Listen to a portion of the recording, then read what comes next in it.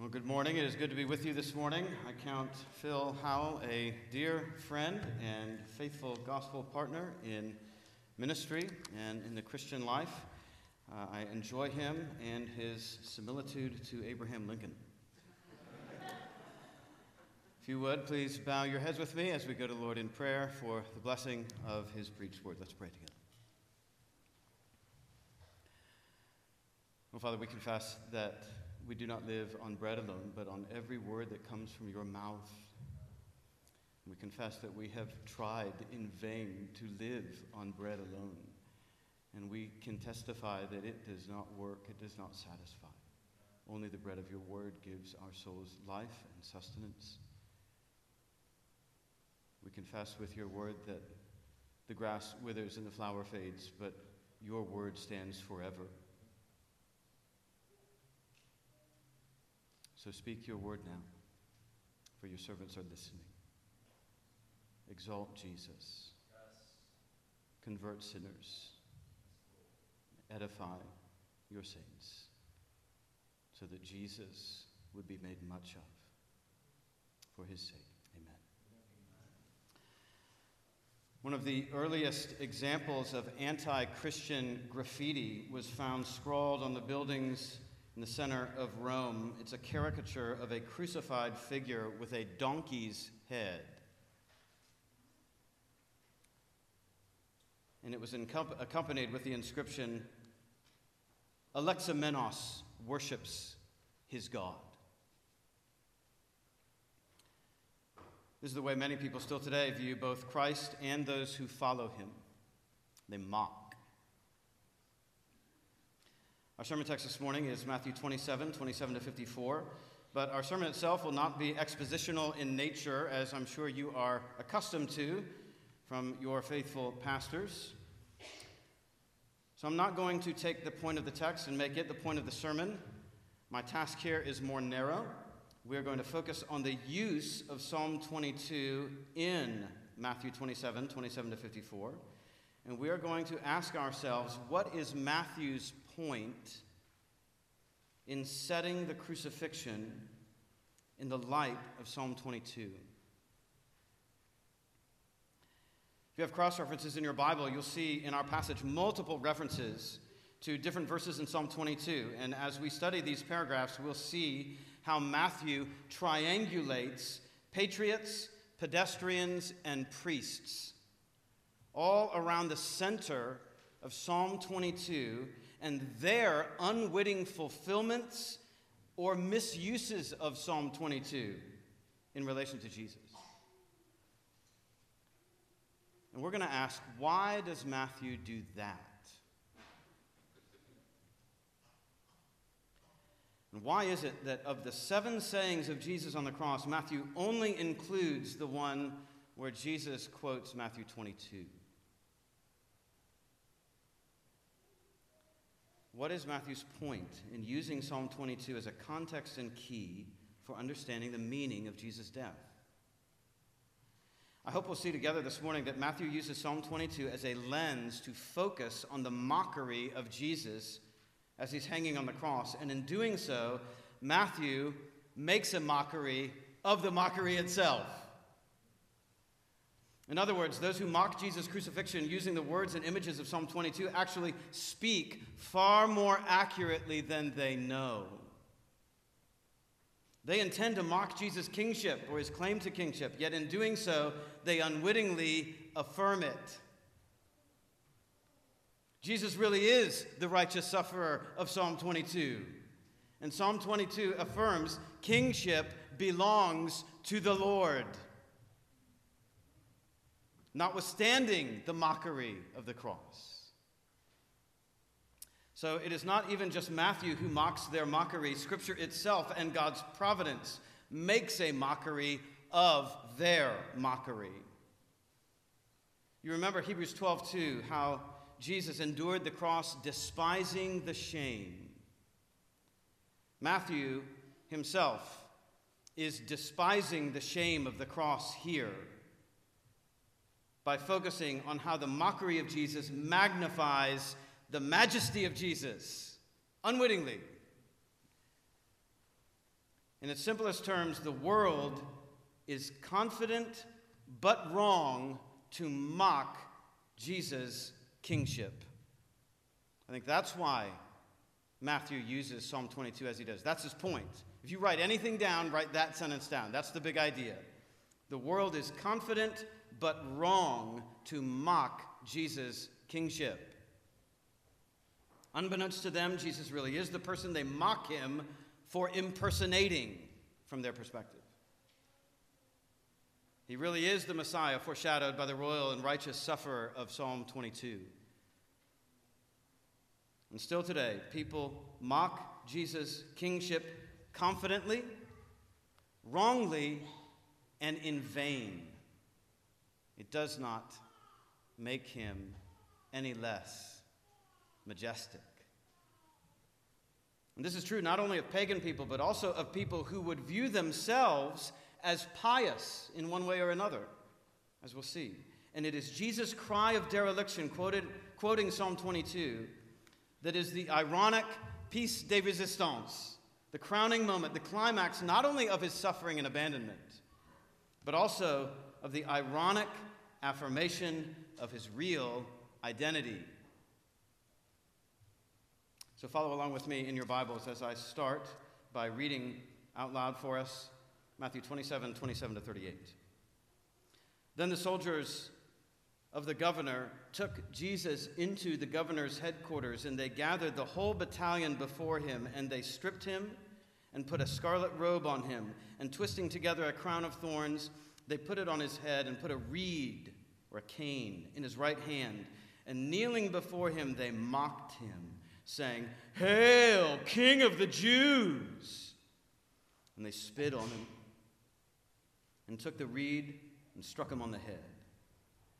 And when they had mocked him, they stripped him of the robe and put his own clothes on him and led him away to crucify him.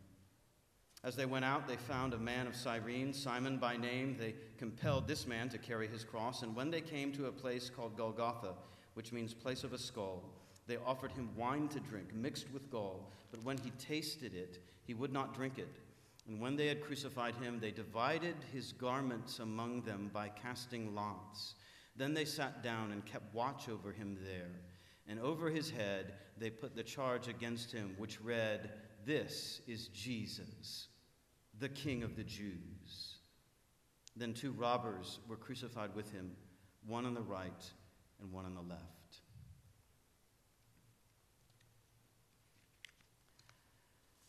So first, we see, if you're a note taker, pagan patriots mock Jesus' kingship. Now, if you're a stickler for detail, then you should know that the Greek word that Matthew uses for mock or make fun of is not the same one used in Psalm 22. That doesn't ruin the sermon, though. They're synonyms, and both words express the same idea. In the Old Testament, Matthew's word for mock, the one he actually uses, always has violent overtones. Long story short, Jesus is being treated in Matthew 27, both by the soldiers and by the priests, as God treated Pharaoh, as the Philistines treated Samson, they made fun of him, as the Benjaminites abused the Levite's concubine with violence, and as Israel abused the prophets with violence. This is not just words. This is violent mocking, mistreatment, abuse. And what is it about Jesus that these soldiers are mocking? They're mocking Jesus' claim to kingship, which does in fact allude to Psalm 22:28. For kingship belongs to the Lord, and he rules over the nations. They crowned Jesus with thorns, mocked kingship.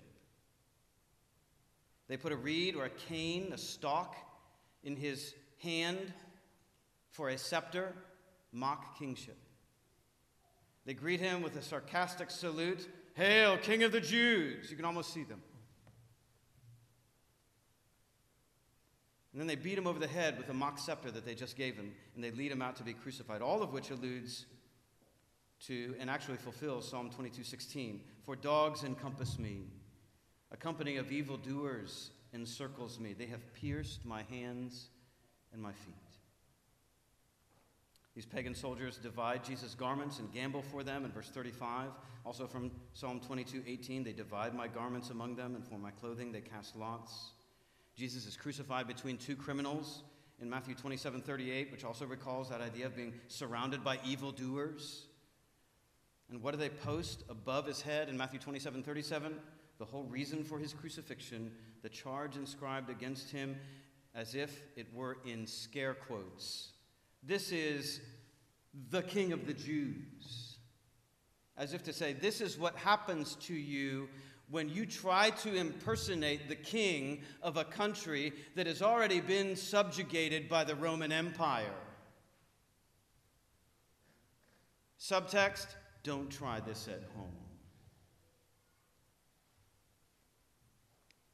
Yet in the context of so many allusions to Psalm 22, it reminds you again of Psalm 22:28. Kingship belongs to the Lord. Second, pious pedestrians mock Jesus' kingship in verses 39 to 40. And those who passed by derided him, wagging their heads and saying, "You who would destroy the temple and rebuild it in 3 days, save yourself. If you are the Son of God, come down from the cross." So these pedestrians represent the crowd, common people. They're neither Roman soldiers nor Jewish priests. They are people, no more, no less. Probably from every class of the local population: farmers, tradesmen, paid slaves, secretaries, property managers, manual laborers, all the way up to landowners and statesmen. In verse 39, these pedestrians, those passing by the spectacle of the cross, are wagging their heads. And this is the real equivalent of that social media abbreviation, SMH. Shaking my head. When do you use that expression? When you can't believe how foolishly someone else is talking or acting. You're incredulous. You're like, are you serious? You got to be kidding me. They're serious about what they're saying online? Y'all are arguing about that?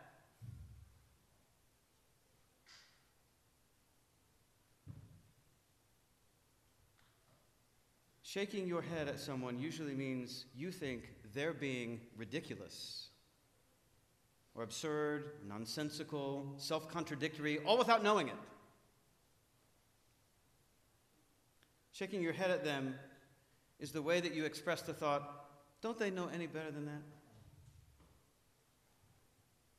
We use it to convey disappointment, disapproval, frustration, and impatience.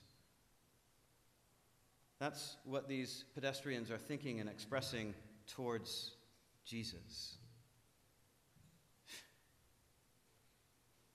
You died for that.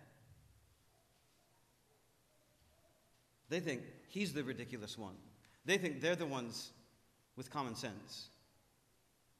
They think Jesus has been absurd, and for his absurdity, he has met an absurd end.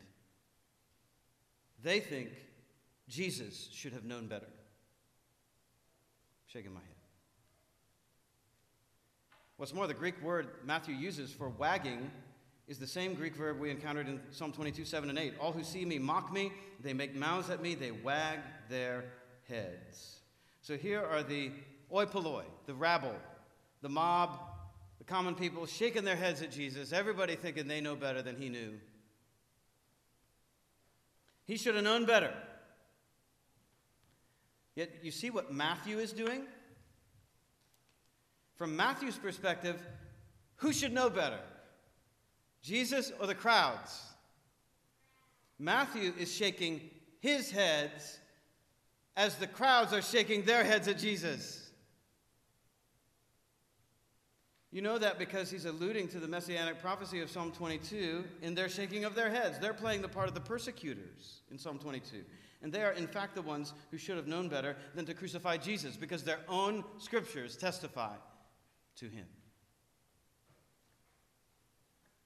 The other way you know that is by what they're saying as they're wagging their heads. Look there in verse 40, wagging their heads and saying, "You who would destroy the temple and rebuild it in 3 days, save yourself. If you are the Son of God, come down from the cross." They're shaking their heads at what they think is Jesus' preposterous claim to destroy the temple and rebuild it in just 3 days. Outlandish, absurd, impossible, stupid even. And totally irreverent from a Jewish perspective. I mean, that's offensive, what Jesus said. No good Jew would ever say any such thing about the symbol of God's majesty and presence with his people. Could any Jew be more misguided than to make that kind of claim and then to die for it? But from Matthew's perspective, who is it that is destroying the temple? They are. How? By destroying Jesus' body in the very act of crucifying him. Destroying the temple is what is actually happening right now on the cross. And Jesus isn't the one doing it. They are. And his rebuilding of it in his resurrection cannot happen if he comes down from the cross and saves himself. The destruction of the temple of his body must be completed in his death if he is to accomplish his mission of saving sinners like you and me and them. He cannot save himself if his own words are to come true. The temple of his body must be destroyed if he is to rebuild it at all. And when they say, "If you are the Son of God," who's that sound like to you? If you're reading through Matthew really quickly, who's that sound like? If you are the Son of God, who said that before in Matthew? Satan. They not only use the same phrase, but they also tempt Jesus in the same way Satan tempted him with that same phrase in Matthew 4. If you are the Son of God, come down from the cross. If you are the Son of God, stop suffering, man. Just take the kingdom. Take it.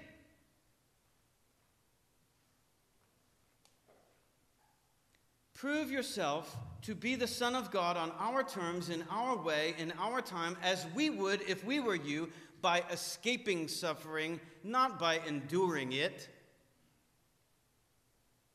You hear them wagging their head. Man, you don't even know what's good for you.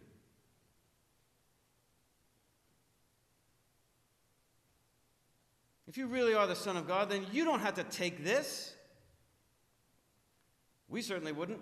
Again, but you see what Matthew is doing. These pedestrians think they are being pious Jews. They think they're being the religious ones, the spiritual ones, the conservative ones.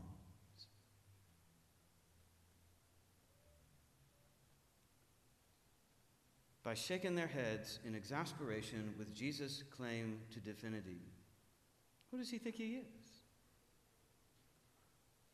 If he is who he says he is, why doesn't he do what I think he should do? And yet all the while, Matthew is shaking his head at them because they simulate the very voice of Satan. They're quoting Satan. And so Matthew is looking at you as his reader, saying, "You see what I'm doing? You see what I'm doing? Who do they think he is? Who does he think he is? Who do they think they are talking to him like that?" That's what Matthew wants you to say. You see, even the piety of these pedestrians is satanic.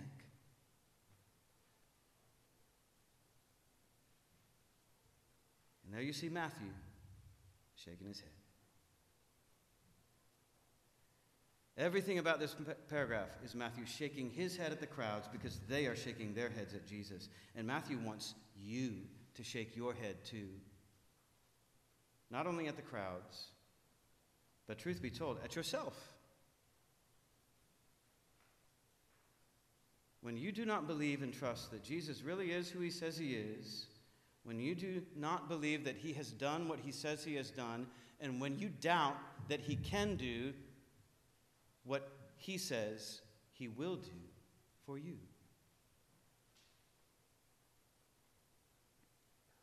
Why don't you believe him? Who's the foolish one? Who really should be shaking their heads? And at what? Jesus is the Son of God, the eternal second person of the triune God, sent by the Father, filled with the Spirit, embodied in human flesh, to make himself present among us, tabernacling among us as God's temple in his own human person. And right here, in the very moment of his mocking, he is being destroyed as the guilt-bearing sacrifice for all the sinful mockery and all the unbelief of all those who will ever come to trust in Jesus and repent of mocking him.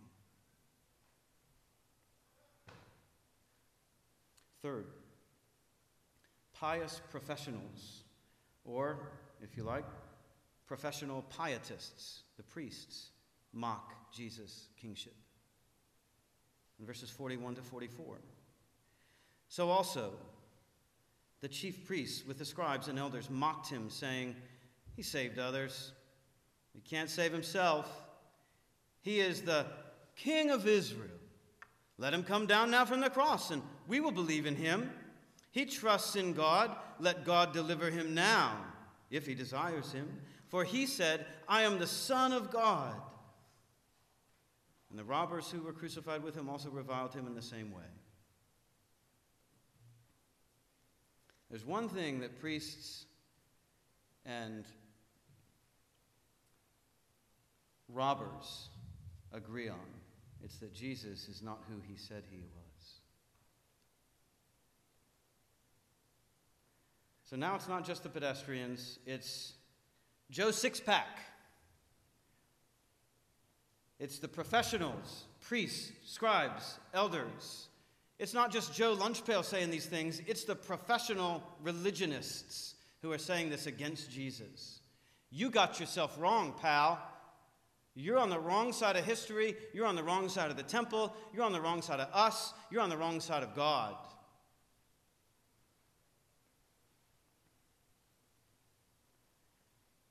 These are the ancient equivalents of pastors and professors. They think they have captured a neat little irony in Jesus' death. He saved others, can't even save himself. Ha! The miracle worker needs one miracle more, and he just can't come up with it. The great healer goes unhealed himself. What a bitter irony, they say. How insightful of them, right? Well, they're really enjoying this. Here's a miracle for you to work, Jesus. Come on down now, and you will have earned our faith. Prove yourself to us in our way. Be our kind of Savior. And to put an even finer point on it, they quote Psalm 22 with what they think is a delicious irony. The religious professionals think they're the ones thinking biblically about Jesus. They think they have Scripture on their side. These men knew their Bibles better than anybody. They were so careful in their morality that they tithed on their herbs. They were squeaky clean in their righteousness. They could pray and fast and quote Scripture in circles around you and me. They would win every Bible sword drill in Sunday school against us. And these are the men sticking it to Jesus from Psalm 22 as he hangs there on the cross, or so they think. He trusts in the Lord. Let him deliver him. Let him rescue him if he delights in him. For he said, I am the Son of God. Well, if you're the Son of God, then why isn't God treating you as if God is your Father? Why doesn't he get you down from there? Now look at how confident these religious professionals are as they quote their Bibles from memory against Jesus. They got chapter and verse on him. Psalm 22:8 is obviously against him in their minds. They think the pedestrians are right to shake their heads at Jesus. Oh, we know how Psalm 22 applies to you. You have blasphemed your way into being forsaken by God, just like the sinner in Psalm 22. There's a reason you're being crucified up there, and we're being critical of you down here. I mean, what could be clearer? You're the one hanging on the cross. And we've got Psalm 22 against you. Checkmate.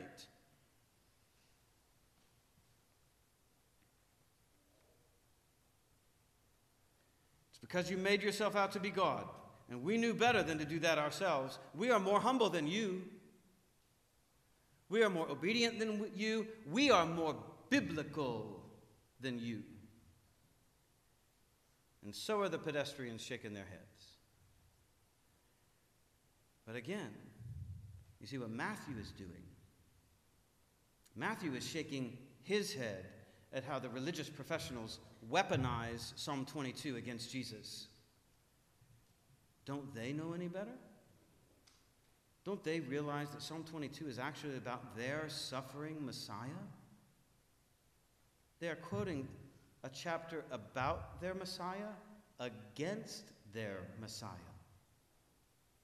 How meta is that? They think they are sticking Psalm 22 to Jesus when Matthew is showing us that they are actually sticking it to themselves.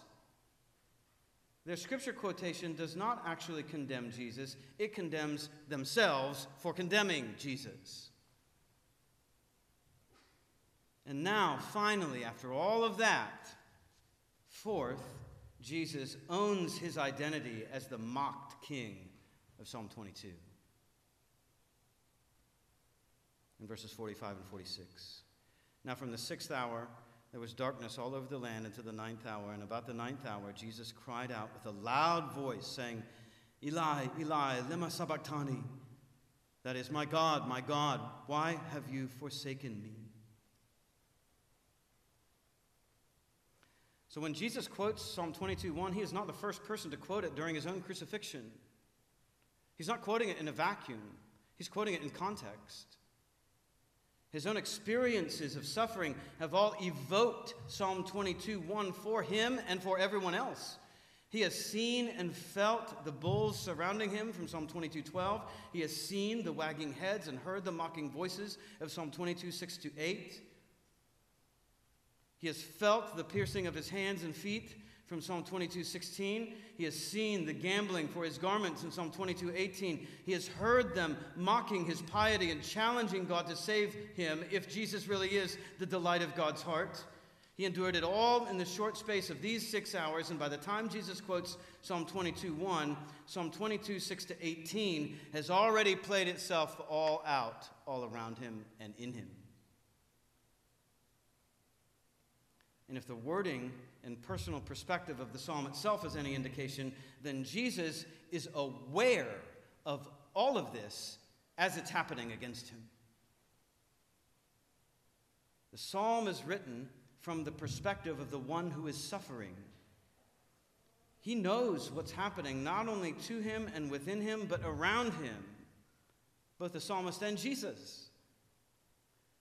So the question then is not how could Jesus possibly quote Psalm 22:1? The question is, what more appropriate psalm could he possibly quote in view of everything they're doing and saying to him and about him as he's hanging there on the cross? And what does he mean by it? And who does he intend this prayer to be heard by anyway?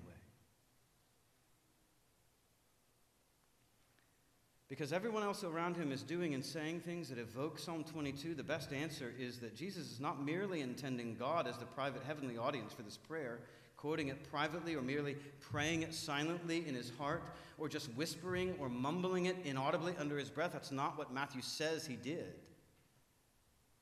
The text is clear about this in verse 46. He shouted it with a loud voice. He is quoting and praying Psalm 22:1 very publicly, audibly, and in conversational response to the priest's quotation of it. He is praying it. It is a personal prayer from the personal heart of Christ on the cross, from Jesus' heart to the heart of his Father. That is true. But it is also a very public, loud prayer. And it counters the perspective of the pious pedestrians and professionals who are weaponizing Psalm 22 against him.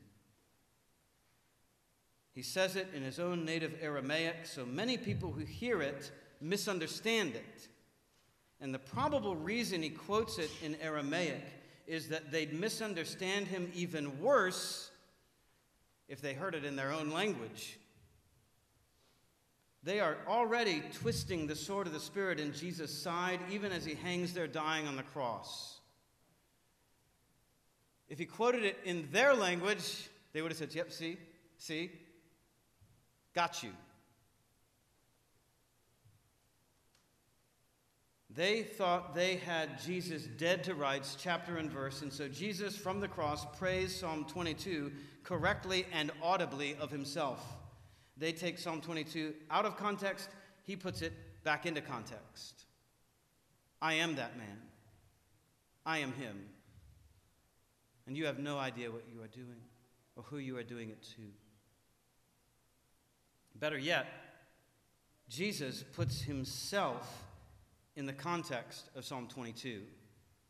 He deliberately inhabits Psalm 22 in the abandonment of the suffering, rejected, righteous Davidic king. I am him. I am him. The mockers treat Jesus as their forefathers treated David himself in Psalm 22, and Jesus says, that is exactly who I am, and that is exactly how you are treating me. You have quoted Psalm 22 against me, and I hang here telling you with my dying breath, I am the Psalm 22 man, whether you see me that way or not. The cry of dereliction is then both a cry of abandonment by God and at the same time an affirmation of Jesus' own Davidic messianic identity, no matter what anybody else was saying about him or doing to him. It is an in-the-moment application of Jesus' own concept. The Son of Man goes just as it is written of him. Even Jesus' mocking and abandonment is happening just as it is written in Psalm 22, and Jesus knows it in his dying moments. And Jesus clings to the Word of God in order to cling to his own identity, when that is exactly what everyone else is denying in the way they mock him from Psalm 22. And Jesus clings to his identity using the very psalm they use to mock his claimed identity. I am that. That is what Matthew hears in the cry of dereliction, because he has shaped the crucifixion narrative in the mold of Psalm 22. The priests have categorized and condemned Jesus as if he is the one who is rejected in Psalm 22. And in praying Psalm 22:1, Jesus says back to them, exactly.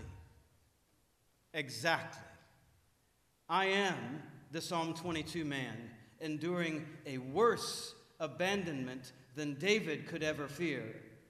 But for your sin, not mine. Just as we sung earlier, bearing shame and scoffing rude, in my place condemned he stood.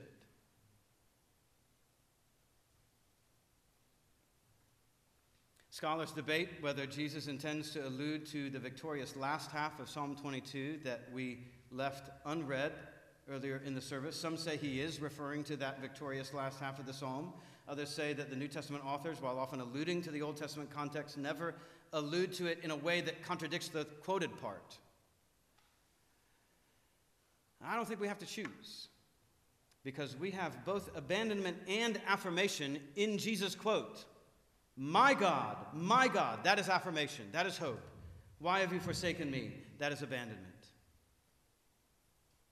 But notice the abandonment is articulated in the relational context of affirmation and hope. My God, my God. Who's he saying it to? Who is he bringing his sense of abandonment to? The God he calls mine.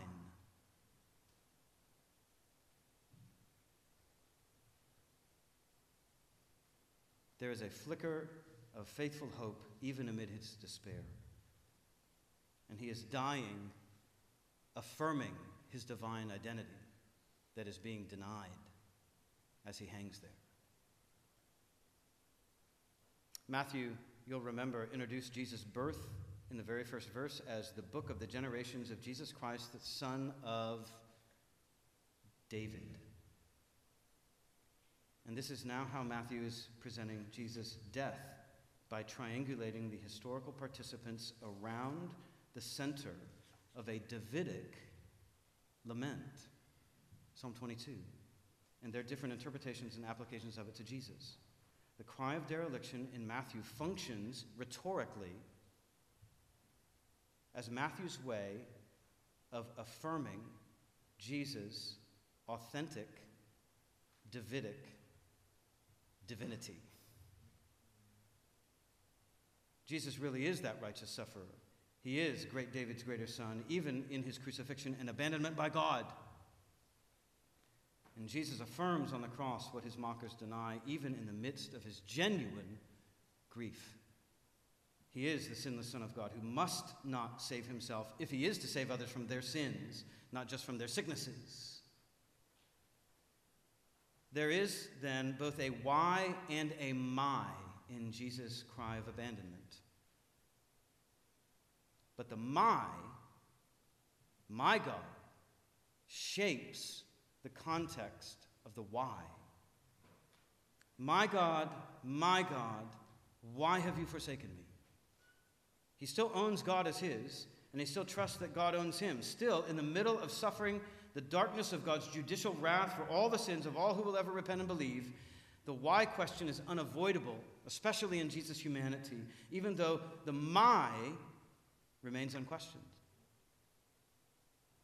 So even if Jesus does not emphasize hope over despair in the experience of the cross, Matthew himself wants us as his readers to realize where this is going, and that Jesus' hope is holding even as his death is unfolding.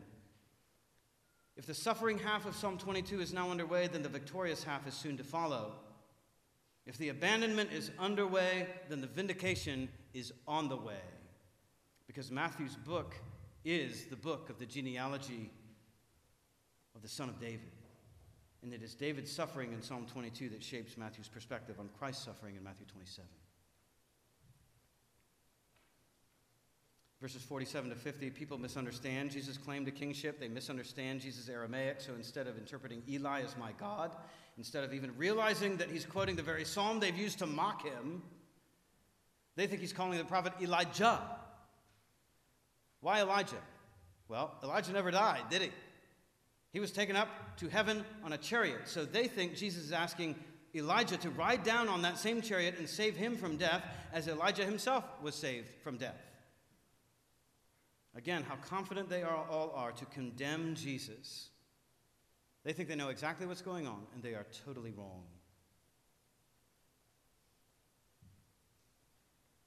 Look at how reality testifies to Jesus' kingship. Verses 51 to 53, the temple curtain tears, indicating unrestricted access to God now through Jesus' death. The rocks split, indicating the judgment of God and the new creation to come.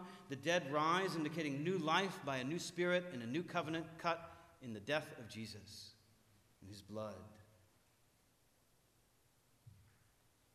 And who are the only people? Who are the only people at the cross to testify to Jesus' kingship? Pagans. The pagan patriots, the soldiers.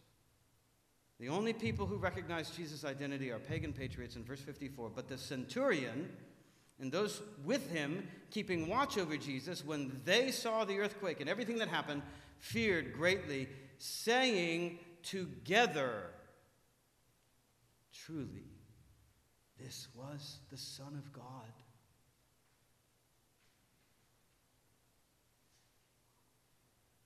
Unbeknownst to these biblically illiterate soldiers, they are affirming that Jesus' interpretation of Psalm 22 is the right one, even though he is the one condemned on the cross and all the religious professionals disagree with Jesus and get it wrong. And this confession of faith comes from the lips of multiple men who actually had everything to lose by admitting that confession. Roman soldiers assigned to guard Jesus, and in all probability, some of the very ones who had mocked Jesus just 6 hours earlier.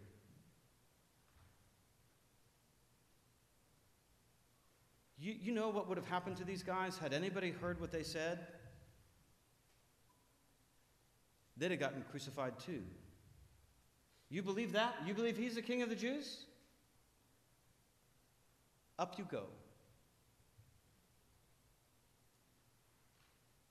But they couldn't help it. They saw how he died. They saw what happened. And they had everything to lose and nothing to gain by confessing it. Matthew's last word from Golgotha is from the lips of a Roman guard,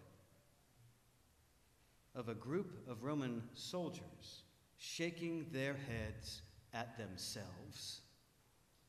Truly, this was the Son of God. What have we done?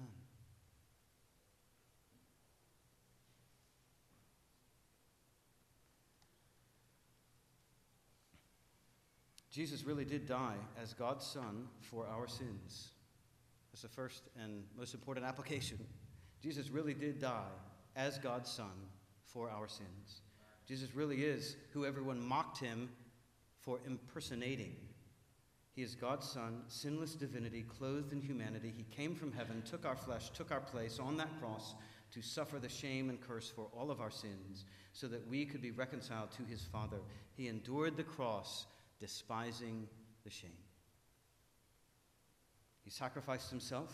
He died to save us from all God's wrath and condemnation, for all the guilt of all the sins of all who will ever turn from their sin and trust in him as God's Son and our Savior. And because he did that for us, those who trust him have no reason to be ashamed before God anymore. You realize that, Christian? Jesus took all the guilt and shame of all of our sins, even the most embarrassing ones, in his body on the tree. Even the sin you committed yesterday, last week, even the sin that you would be mortified for anybody else here to discover that you had committed. That one. He took not only the guilt, he took the shame for you before God, so that you can take that shame to him and through him to God without fear, so that you don't have to feel alienated from God, because Jesus suffered that alienation and abandonment for you on the cross. All of it. All of it. Even that is what is finished at the cross for you. We do not have to be embarrassed before God, not in Christ, because Jesus bore our disgrace so that we could be clothed in his honor by faith. We can also learn from this passage that Christians should sing sad songs to express Christian sadness together. I think you already do that well.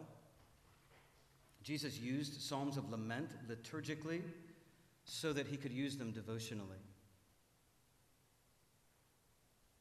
The psalm that he quotes is not a happy-clappy song on the cross. He quotes Psalm 22. That's a minor key psalm. Friend, if you don't have some minor key songs in your pocket for a dark day, what in the world are you going to sing to God when you're miserable and when you're suffering as a Christian and you don't understand it?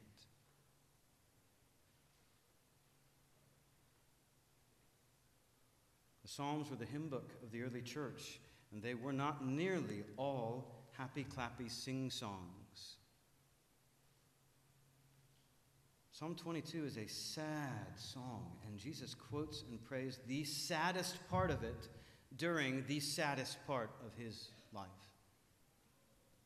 So, church, you should sing psalms, hymns, and spiritual songs that express the sadness and disillusionment of the Christian life. And you should not hide that piece of the Christian life from people who visit the church. I don't think you do. Don't start hiding it. Those are the songs they need. Those are the songs you need. You should encourage your pastor and your musicians to include them in their plans for Sunday services. Those songs enrich you. You did it at Phil's mom's funeral. I did it with you there. Keep doing it. It's not the only kind of song to sing, but it is an important kind of song to sing because being a Christian doesn't always feel good. Being a Christian doesn't always feel good, and that's normal. And one of the ways you feel the normality of that is you sing sad songs together at church, and you counsel yourself with the theology of the cross. Now, maybe you're a non-Christian here, and you're listening to this, and you wonder, well, how does this apply to me? I'm not a Christian.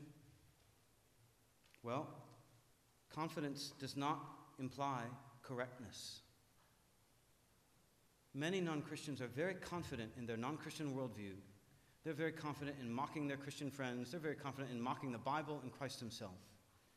The pagan soldiers were confident to crucify Jesus, yet they didn't know what they thought they knew, and some actually repented before the day was out.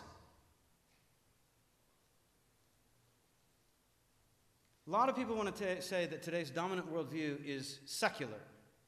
No, it's not. Today's dominant worldview is not purely secular. It's more correctly pagan, like the soldiers. People still worship today. They just worship immanence, closeness, not transcendence, aboveness. You can talk in spiritual and almost liturgical terms about the environment and sex all day long with a non-Christian. You feel one with nature, and that's a spiritual feeling to you as a non-Christian. So it does something to you to look at the beauty of nature. You pay it forward because you think, well, what goes around comes around. That's the way the world works, right? A lot like karma. Sex makes you feel alive and connected to something more inherently and intrinsically powerful, something essential about existence as a person in the world. You can talk about the spiritual dimensions of environmentalism and sex all day long without ever coming into conflict with the dominant worldview. It's okay if you preach about those things spiritually. But as soon as you talk about a transcendent, risen, ruling, reigning Jesus, non-Christian, as soon as we talk about that to you, where does your civility go? Where does your purported pluralism go? From our perspective as Christians, it goes out the window. You're not interested in that kind of pluralism. Not genuine pluralism. Not something that's really different from what you believe. And the mocking begins. This is how confident the modern man still is in rejecting Jesus. There's no civil discourse about him anymore, no reasoned arguments, just dismissive mocking. Ridiculous. That's the world's approach to Christianity. And yet, the more things change, the more they stay the same. That was their position at the foot of the cross. You can be very confident and very wrong about rejecting Jesus. Maybe you have mocked Jesus like the soldiers mocked him. But afterwards they shook their heads, not at Jesus, but at themselves. Non-Christian, don't just take it from me. Take it from a Roman soldier who mocked Jesus and saw him die. He really is the Son of God.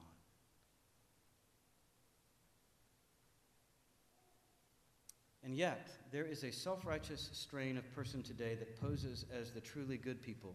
These are pious conservatives. They're confident in their own conservatism, and so they view themselves as the most right people, not just right politically, but right morally, metaphysically, even biblically, like the priests, quoting Psalm 22 against Jesus. They trust in their own family values and a worldview that includes God and right and wrong, truth, purity, love, even Scripture. And yet, their operating assumption about a Savior is false. They think they need saved from a politically oppressive government like the Roman occupation, And if Jesus can't or won't do that, he's not the Savior they want. They're like those who wanted to make Israel great again, take Israel back for the Jews.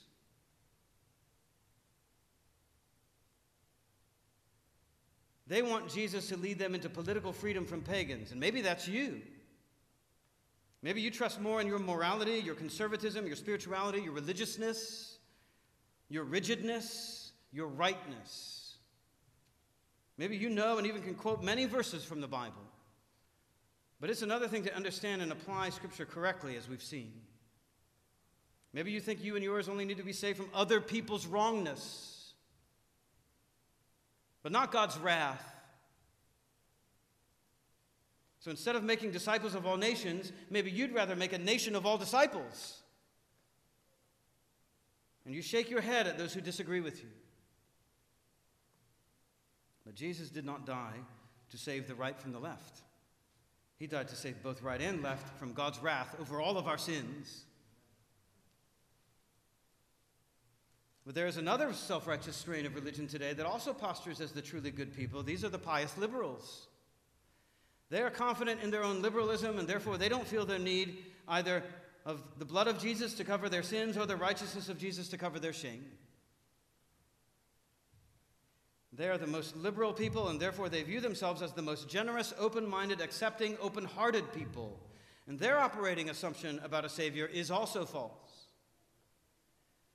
They think people need to be saved from economic and social situations, not their own sins.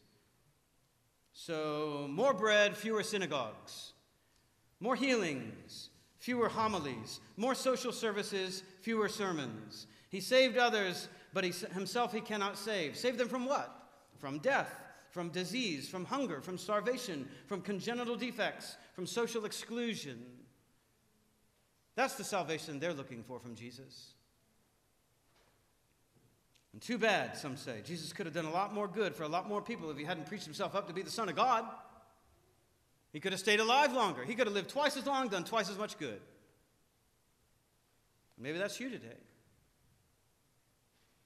Maybe you trust in your own liberalism, your concern for the oppressed, your magnetism towards the marginalized. You always take the side of the benighted. And that's your righteousness. Maybe you consider yourself more Christ-like than most Christians because you like to save people from their sickness and social ills, just like Jesus. And maybe you think that if only the right people would fall in line with the left, we'd be left with more people who are actually right. And you shake your head at those who disagree with you. If only they were more like me, like my tribe. And yet again, that's not why Jesus died. Jesus did not die to save the left from the right. He died to save both left and right from God's wrath over our sins. And then you have today's pious pedestrians who think they're the good people by keeping a low profile, not rocking the boat, keeping their own views to themselves. Love and let love.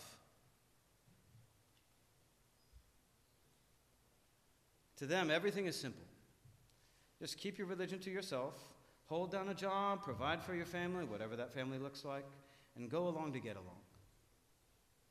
Maybe that's you. You go along with the crowd because surely so many people who reject Jesus can't be wrong. You consider yourself spiritual, but you try not to overdo it because you know how annoying that is when other people do that. And after all, if you rock the boat, they may do you like they did Jesus. Maybe you want the power of Jesus' resurrection without the fellowship of his sufferings. But there is no such thing. If that were possible, Jesus himself would have come down from the cross. There is no resurrection without a death. And there is no kingdom without a cross. There is no glory without shame. A crossless Christianity is no Christianity at all. A crossless Jesus is a different Jesus, unworthy of what his name means, Savior. You must preach the cross. And you must experience it. Death to your sin. Death to your pride.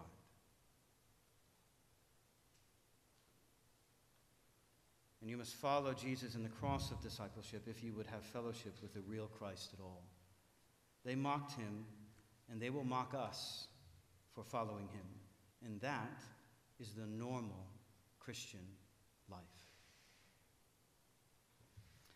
But neither public opinion nor pious mocking can manipulate Jesus' identity. The world cannot mock or manipulate Jesus out of his divinity.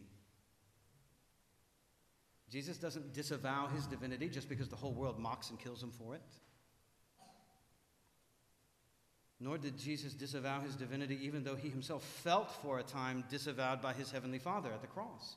He owns his divine sonship and lives in it as the suffering Messiah who will find vindication from the one he still calls my God on the cross. Perception is not reality. Reality is reality, and the reality is truly, this man was the Son of God. That's not some pious, biased religious power grab of a right-leaning fanatic. That's a Roman centurion who had just mocked this man 6 hours ago, and violently.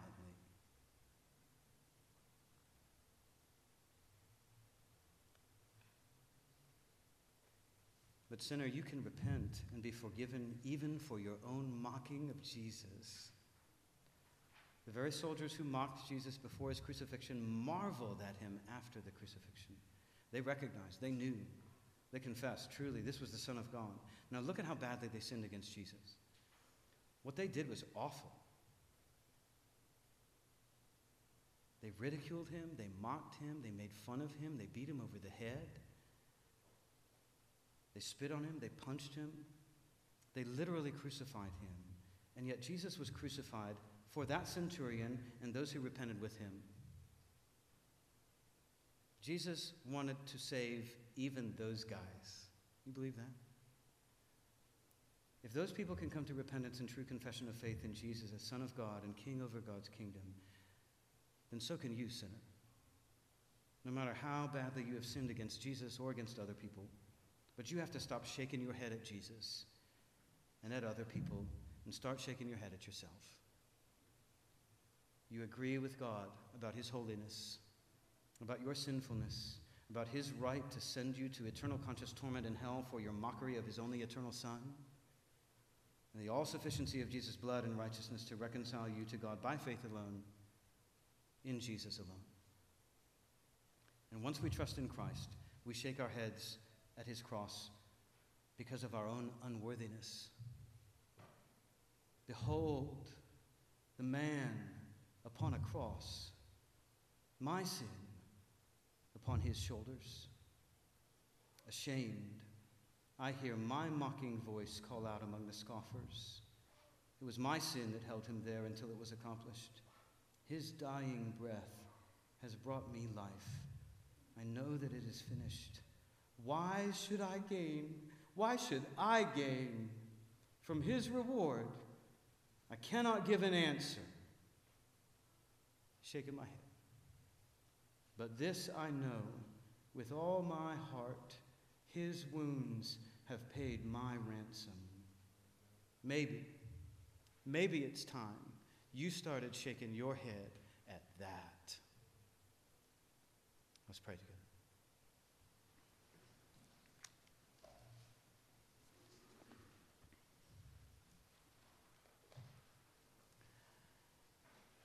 Father, we confess that we have ourselves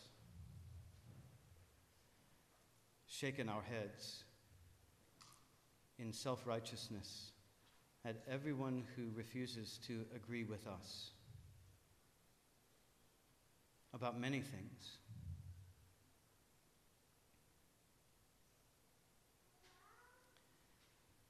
We have even, in our darker moments, shaken our heads at what Jesus expects of us as his followers. We think it to be unreasonable. Forgive us.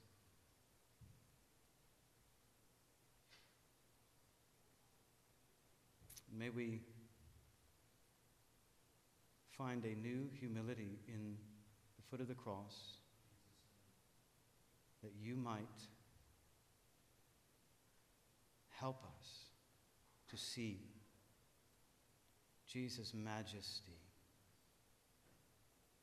and our unworthiness and his all-sufficiency and our ignorance and his wisdom, our falseness and his truth, our mercilessness and his mercy, our sin and his righteousness. And may we shake our heads, not because it cannot be true, but because it is. Break our hearts afresh, we pray, with all these truths by your mercy. For Jesus' sake.